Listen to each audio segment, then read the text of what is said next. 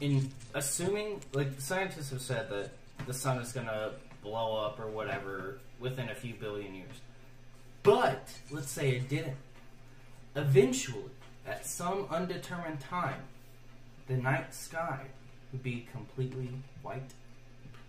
Because of all of the stars throughout the solar system, all those light rays, eventually will hit us. The will hit us. holograms stay Yeah. at the top. It will come and hit us at a steady stream like the stars we see already. So the night And then sky... we'll have nothing but Because just there'd be a whiteness. beam here and then a beam here. and So a beam eventually, here. the night sky would only be light. There will be no night. Light would constantly be hitting Earth. Isn't that a That's wild wild. thought? See, but I've also heard an opposite theory in the fact that where space is ever expanding. Because they're See- well, listen. Okay, so the time Space never ends. One Space never minute. ends. Let me get into this because it's kind of opposite of what you had said. Now, granted, could that happen at a certain point, and then after that point, maybe a billion years later, it's completely pitch black, nothing?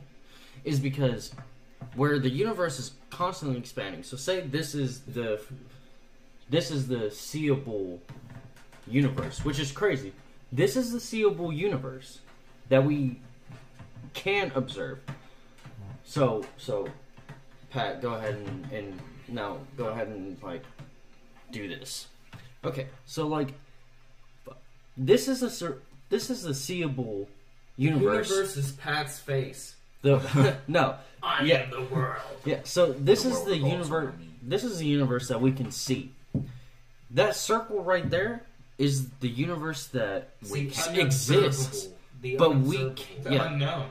Yeah, but we can't see that because, We can't It- we can't leave this. well, no, it's not that we can't leave it. It's We the, don't have the it's technology the to light. observe. No, it's the light from the stars out here that are trillions upon trillions upon trillions of light years away from us, and the light hasn't came to us yet, so we can't see it.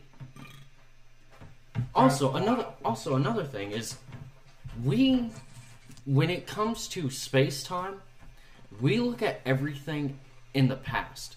We don't look at anything Yeah, I heard current. of that. Well, that's why we always see the past when we look up at the stars, because Yeah. it takes us, like I said, it takes the light so long Right. to reach us that we're always looking at the past. That Yeah. blows my mind. We could see a nebula. wild. Like, we could look through a camera, let's say at one point, this point right here, and it's a nebula blowing up.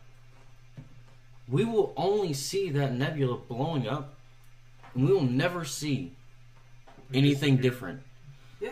Well, I mean, just think about the fact that it takes us. If the sun was to explode and it didn't hurt us immediately, it would take 8 minutes for the light to shut off. Yeah. 8 minutes. Imagine something billions of times Way farther, farther. or Yeah. millions of times farther. So, but I do think it's such a cool